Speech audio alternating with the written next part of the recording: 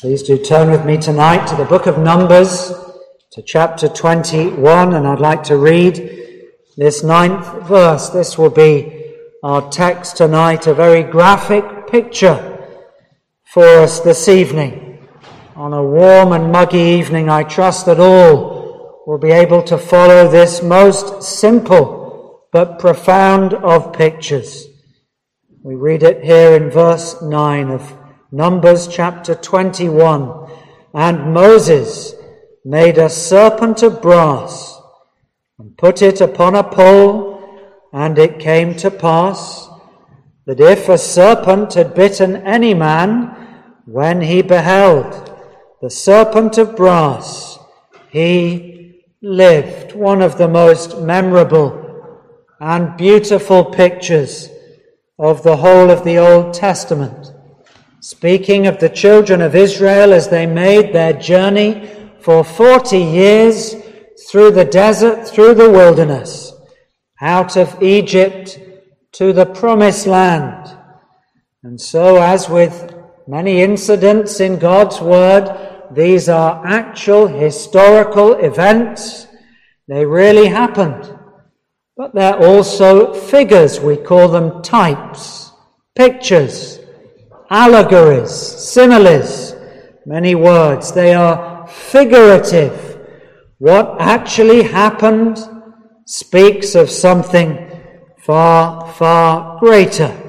If you have your Bibles with you, you might like to turn to that most famous chapter of all, John's Gospel, in chapter 3. We cannot but turn here. John chapter 3 and verse 14. People usually read verse 16, but they don't read the two verses beforehand. This is the Lord Jesus speaking. He's referring back to the book of Numbers, chapter 21, to the verse that we've just read. And this is what he says.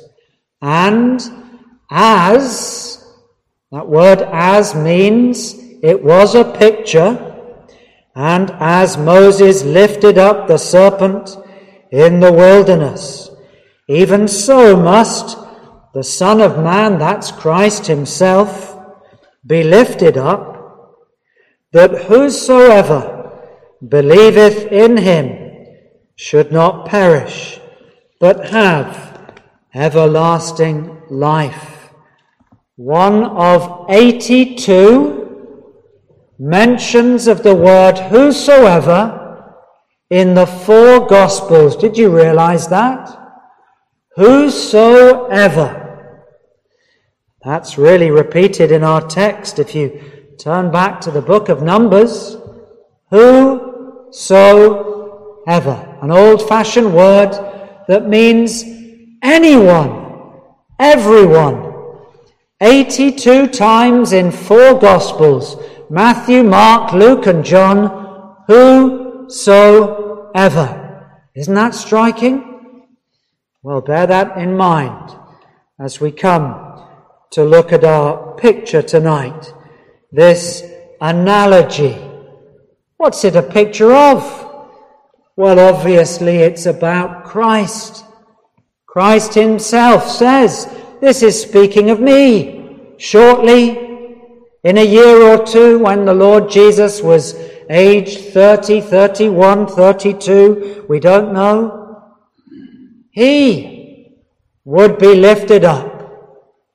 He would go to the cross, go to Calvary, not on a pole, but on a cross. Not a snake, but the Son of God. The one who came to deal with the problem of the serpent from Genesis chapter 3.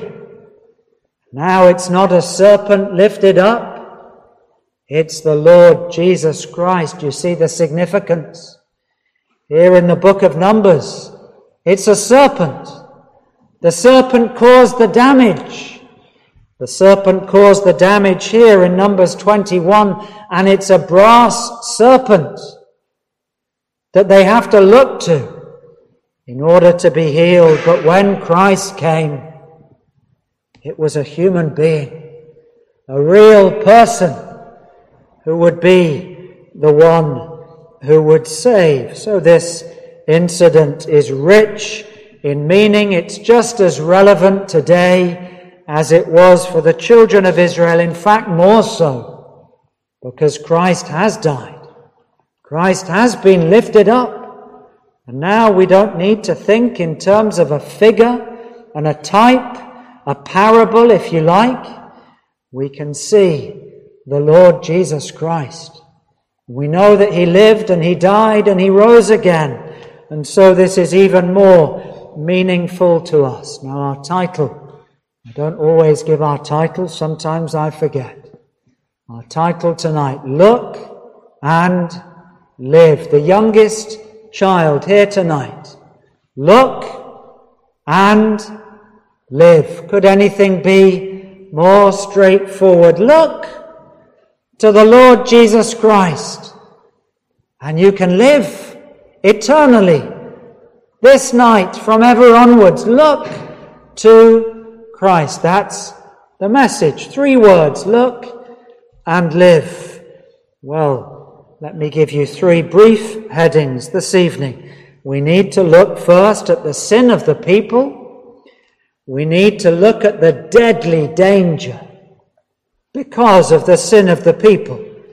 And then we need to look at the unique remedy and the cure, which was effective for some, but not for all. So let's look under those 3 headings tonight. The sin of the people. Verse 4, the children of Israel were journeying, they were making their way, and significantly it says here, they had to travel around the country of Edom, the Edomites. These were a great enemy of the children of Israel. Do you know it was dug up 3 years ago in the Arabah desert mentioned here in this chapter, and they found the evidence of the Edomites in exactly that place. The word of God yet again vindicated, just as God's word says. But the children of Israel, instead of taking the direct route, they were told by God through Moses that they would have to travel the long way round. Bear that in mind. And so it says, and the soul of the people was much discouraged. Well, they would have gone a direct way, and it wouldn't have taken 40 years if only the people had trusted. Trusted in the Lord God, trusted in his promises, instead of complaining. This is what happens. The soul inside, you know that little voice where all our thoughts come. The words inside our head. I don't like this. I don't like that. The soul of the people was much discouraged. We have lots of thoughts, don't we? Some of them are good thoughts. Oh, that person, they're so kind. They do so much. That church, they try and help in every way they can. Sometimes we have thoughts. They're not good thoughts. Thoughts of hate. Well, the people turned their thoughts into words. That's much worse, isn't it? Verse 5. And the people spake against God. They didn't just think it. Now they spoke it. And they didn't just say it against God. They spoke against his servant. Why have you brought us here? This desert. We would rather be slaves again in Egypt. We would rather be making bricks out of straw and mud in Egypt. Why have you brought us here? We're going to die. Well, some of them would, because of their sin. But that wasn't God's plan. His plan was to take them to the promised land. And all the problems that they had were self-inflicted because they doubted and because they murmured. They started to complain. Look at what they said. We're going to die here. There's no bread. There's no water. And we don't like what God has provided. This is just one incident. In Psalm 78, we read that they complained again and again and again. And you know our life can be like that. There are many things that happen in life. Some of them are very sad. The sin of others impacting upon our lives. The dreadful diseases that happen in the world because we live in a fallen world that's perishing, that one day will be finished. That's another reason for suffering. And then, of course, there's the suffering we cause because of the choices that we make. This was a choice that they made to complain against God, to complain against all his provision for them. He fed them, he clothed them, he gave them shoes that didn't wear out for 40 years, clothes. He gave them nutritious food. He protected them up to this point from deadly scorpions and serpents. In this desert, we know, because people tell us from today, there are some of the worst snakes and scorpions in the whole world. And if they bite you, you can be dead within half an hour in this very place, just as the Word of God says. But up until then, the people had been protected. Just as an aside, isn't it interesting how often people say, how can a God that you believe allow suffering? They ask that question, and the same people say there is no God. There's no God in heaven. And yet, when it comes to suffering, they blame it all on God. War, that's God's fault. Disease, that's God's fault. My breakdown of this, that, and the other, job loss and everything else, that's God's fault. The very same people, they don't believe there's a God. They don't believe there's a Bible that speaks the truth. You see the inconsistency in the human life. Well, the sin of the people, we've looked at that. Look at the danger.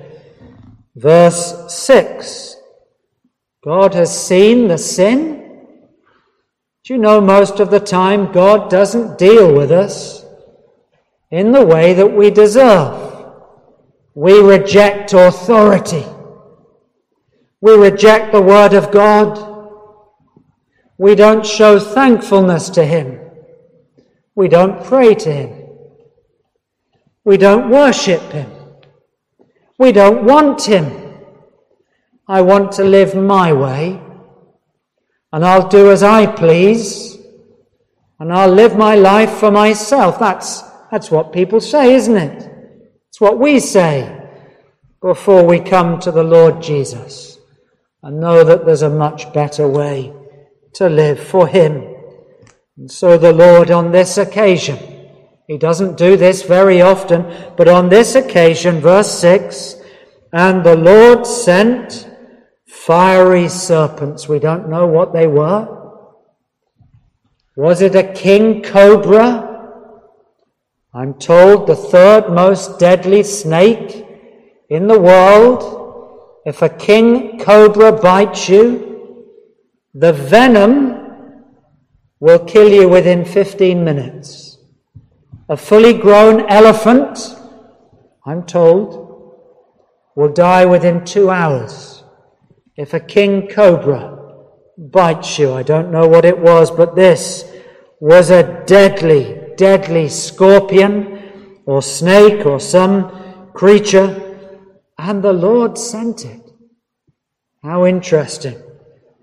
The picture here is a serpent, a snake, a deadly creature, the one that caused Eve and Adam to fall. And the same creature comes now among the people, and God is judging them. Is that right? Is that fair? Is this God of love really a God of love? Well, the Lord was doing it for a reason. Because he's just and holy. And he's actually gracious and kind. And this judgment, this terrible thing that happened, was for the good of the people. It was to make them come to him, to stop complaining, to stop thinking that God was being ungracious. This judgment in individual lives was to bring the people one by one to him, the sin of the people and the deadly danger. Up until now, he's protected them. He's kept the snakes away. He's guided them with that fire by night and the cloud by day, every step of the way. He's struck the rock and given them water. He's given them food. He's given them everything. But now the Lord sends judgment, fiery serpents. Sometimes he does that in our lives. He allows something sad and terrible to happen. He allows wars to happen. He allows conflict to shake the world, to make people see there is a God in heaven. Many and most of the problems that we have are caused because of us. We look within our hearts and see that's where the problem starts. A deadly, deadly danger. But what the Lord was doing was just. It was fair. They deserved it. There's no doubt. It was to bring the people to their knees. Look at verse 7. We come to the third point, the remedy. Therefore the people came to Moses. They've been made to think. They've seen people falling over one by one and dying. What's going on? There is a God. God is judging us. We've sinned. That's what they say. We have sinned. We've spoken against the Lord. We've spoken against you, Moses. We were wrong. The people are being woken up. Their hearts are being stirred. They're beginning to feel their own individual sins. They're being convicted. We have sinned personally. We've spoken against God, against you, Moses. And now they come and pray. But they don't have a relationship with God. And so they say to Moses, will you pray for us? We don't need to do that now. We can pray on our own. We don't need a priest. We don't need somebody to stand between. Christ has come.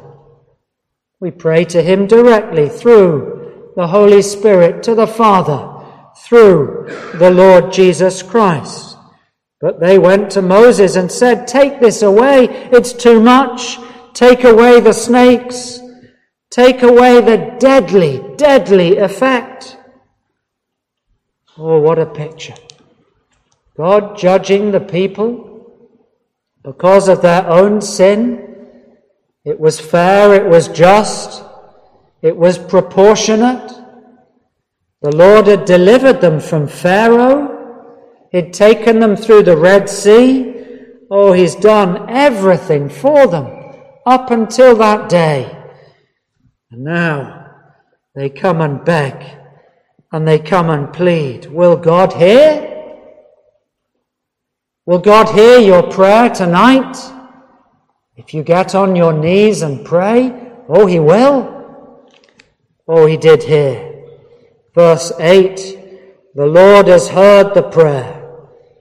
And he says, he spoke directly to Moses, Moses, the man of God. He speaks to him and he says, I'm going to make a way. I'm going to give a free, open salvation to whosoever. 82 times, 4 Gospels. Whosoever.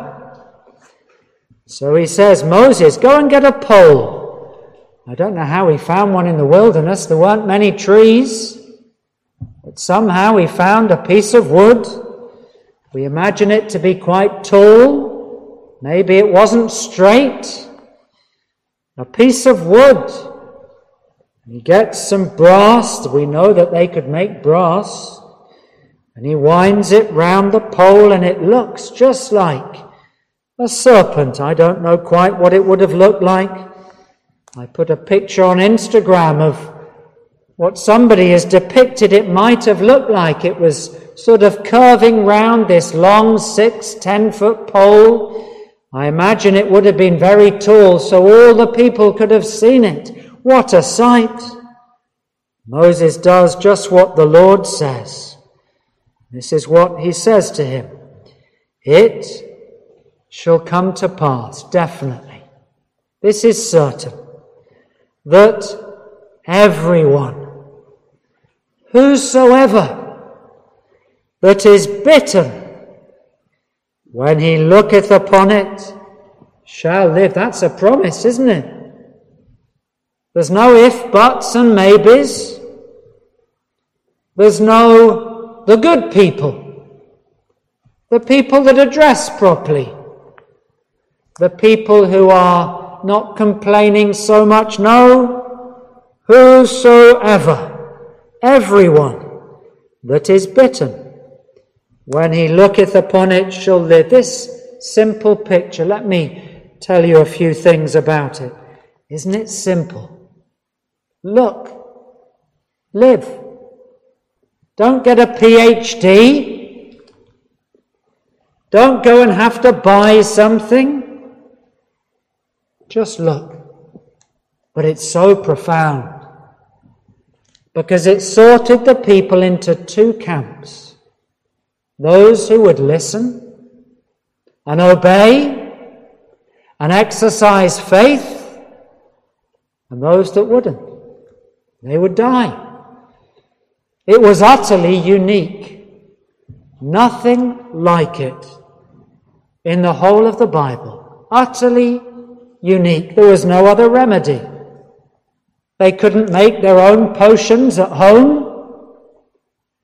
They couldn't go to a priest. He couldn't help them. She couldn't help them. No one could help.